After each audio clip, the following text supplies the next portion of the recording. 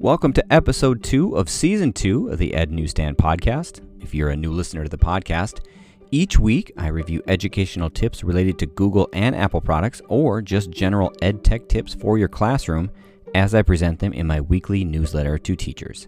Now, I would love to hear from you. Please share your thoughts about this podcast by contacting me on the show page on Anchor FM or by sending me a message on social media. You can reach me at Reynolds Troy on Twitter or at Ed Newsstand on Instagram. I've also developed a new app you can download for free by going to ednewsstand.glideapp.io and saving the website directly to your home screen.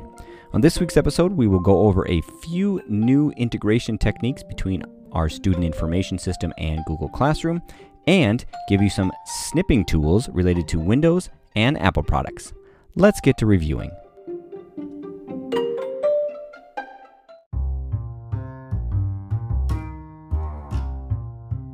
Before we talk about the tools for snipping in Windows and Mac, I want to talk just briefly about some of the new updates that are available between Google Classroom and Synergy integration. So if you don't know what Synergy is the student information system that we use in our district. It's managed by Region 1.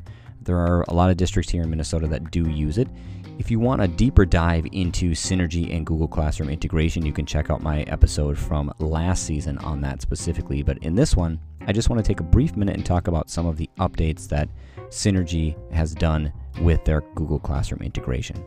The first one is with their general options. So after you click the G and the cogwheel and you get everything synced up, they have a new thing called the sync block phrase. So this phrase can be entered into the instruction field in Google Classroom, and this will prevent that assignment from syncing into your Synergy gradebook. If the sync block phrase is changed at a later date, you need to make sure that you update any other existing blocked assignments within Google Classroom before you click on the little G and sync with Google. If this is not done, then any previously blocked assignments from Google Classroom will sync with Synergy. So if you decided to make assignments in Classroom, they'll just all dump into Synergy into your gradebook and show up. The other change that came about in Synergy is they created a little button on their assignments now, and so you can turn off the Google Sync. There was kind of a convoluted way last year that you had to go about creating syncs and not syncs, but right now it looks like in your Synergy gradebook there is a little toggle that you can turn off the Google Sync when you create your assignments in Synergy. So you can create them in Synergy or you can create them in Google Classroom. I think they recommended here with Synergy that you create all assignments in the Synergy gradebook and decide to sync them or not sync them with Classroom instead of creating them in Classroom and having them sync backwards with Synergy. But again, if you want a deeper dive into Synergy and Google Classroom integration, you can check out the previous podcast that I did last season on that. Let's talk about some snipping tools.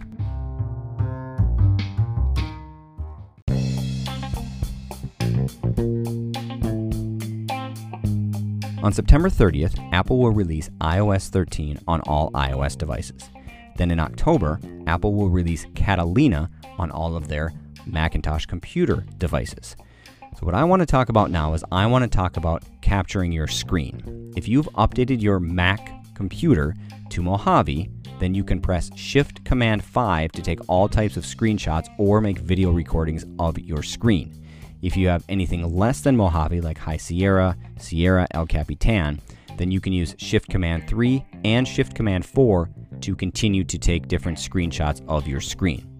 If you want to capture your entire screen and you have Mojave, you press Shift-Command-5 and then you click the first icon to capture the entire screen. Your pointer then changes to a camera.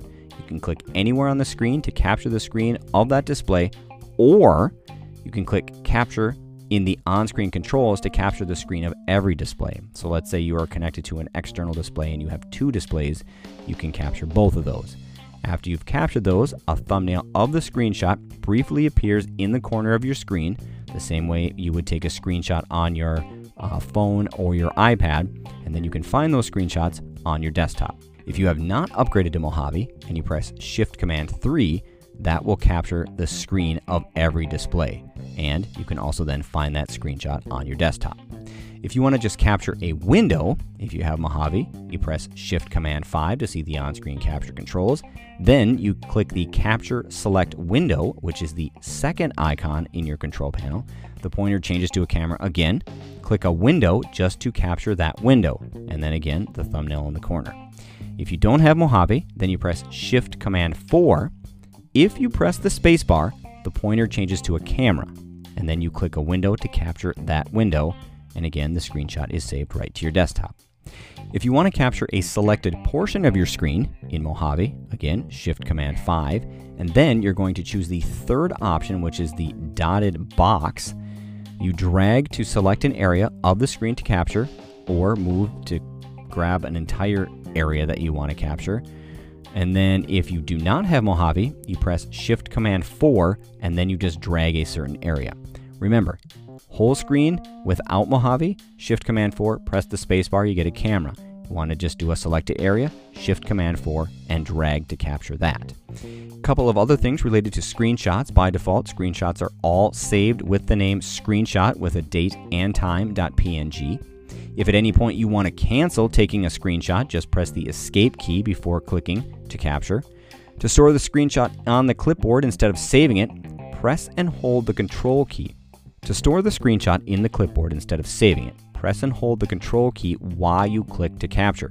You can then paste the screenshot into a document or a message or another location that you would like to use. Using Universal Clipboard, you can even paste it into other Apple devices. You can open screenshots with Preview, Safari, or other apps that can edit or view images. Preview can export to a different format such as JPEG, PDF, or TIFF. Screenshot controls in Mac Mojave are also provided by the Screenshot app, which is in the Utilities folder of your Applications folder. The app replaces the Grab app from earlier versions of Mac OS. Now, there are some apps such as DVD Player that might not let you take screenshots of their windows, so just know that if it's not working, that maybe that app doesn't allow you to take a screenshot. If you'd like to take a screen recording of your desktop, then you don't need necessarily any specific operating system on your Mac computer.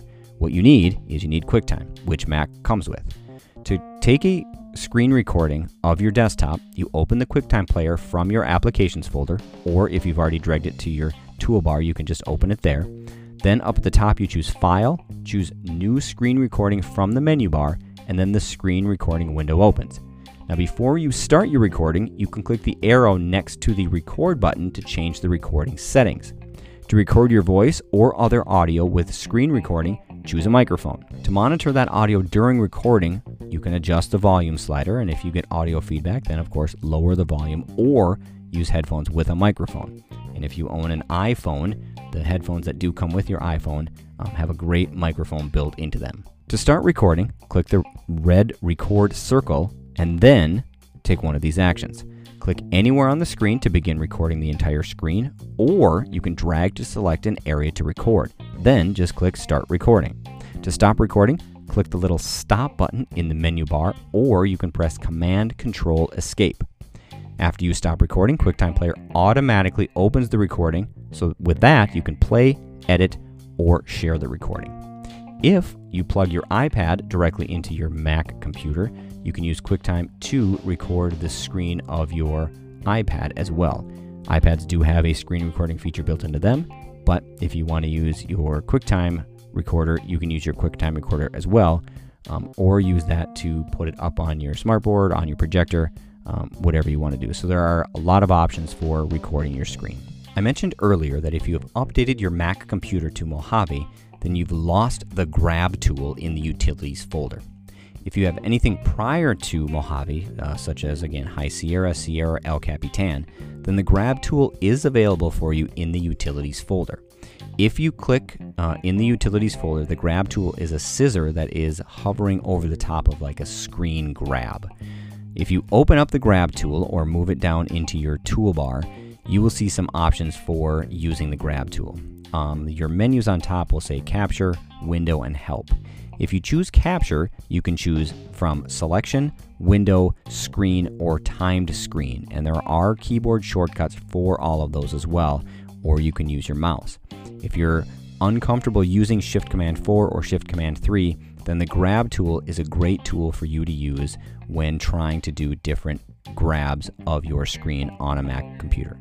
Again, that is the grab tool and is only available in versions of Mac OS prior to Mojave.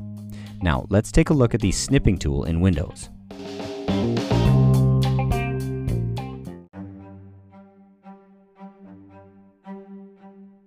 If you'd like to do a screen grab on a Windows machine, then you want to use the snipping tool. The easiest and fastest way to find the snipping tool on a Windows machine is just to kind of search for it in the search bar along the bottom of your screen. Now, to use the snipping tool, you click on it, and it looks like a scissors with blue handles over the top of two red ovals. That's called the snipping tool, and if you just type in snipping tool, it will come up, and then I recommend saving it down to your toolbar so it's easy to access.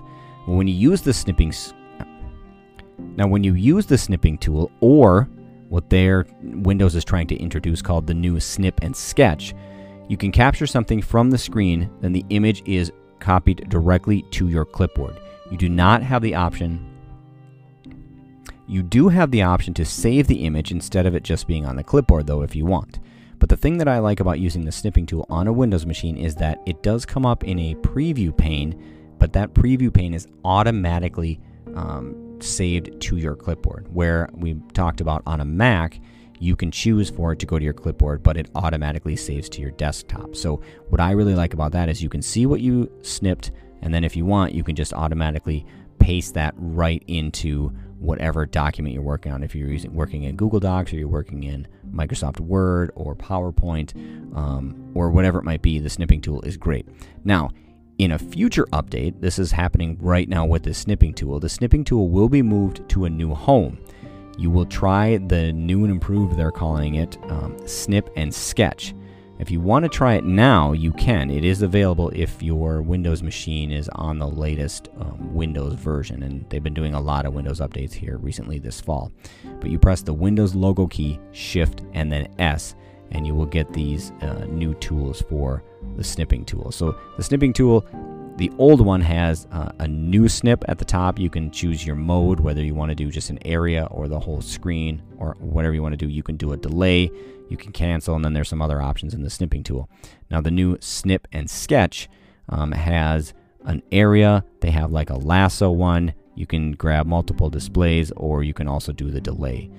As you can see, the grab tool and the snipping tool very, very similar, just kind of different ways that they go about it and different processes, but ultimately very, very similar tools and very, very easy to use.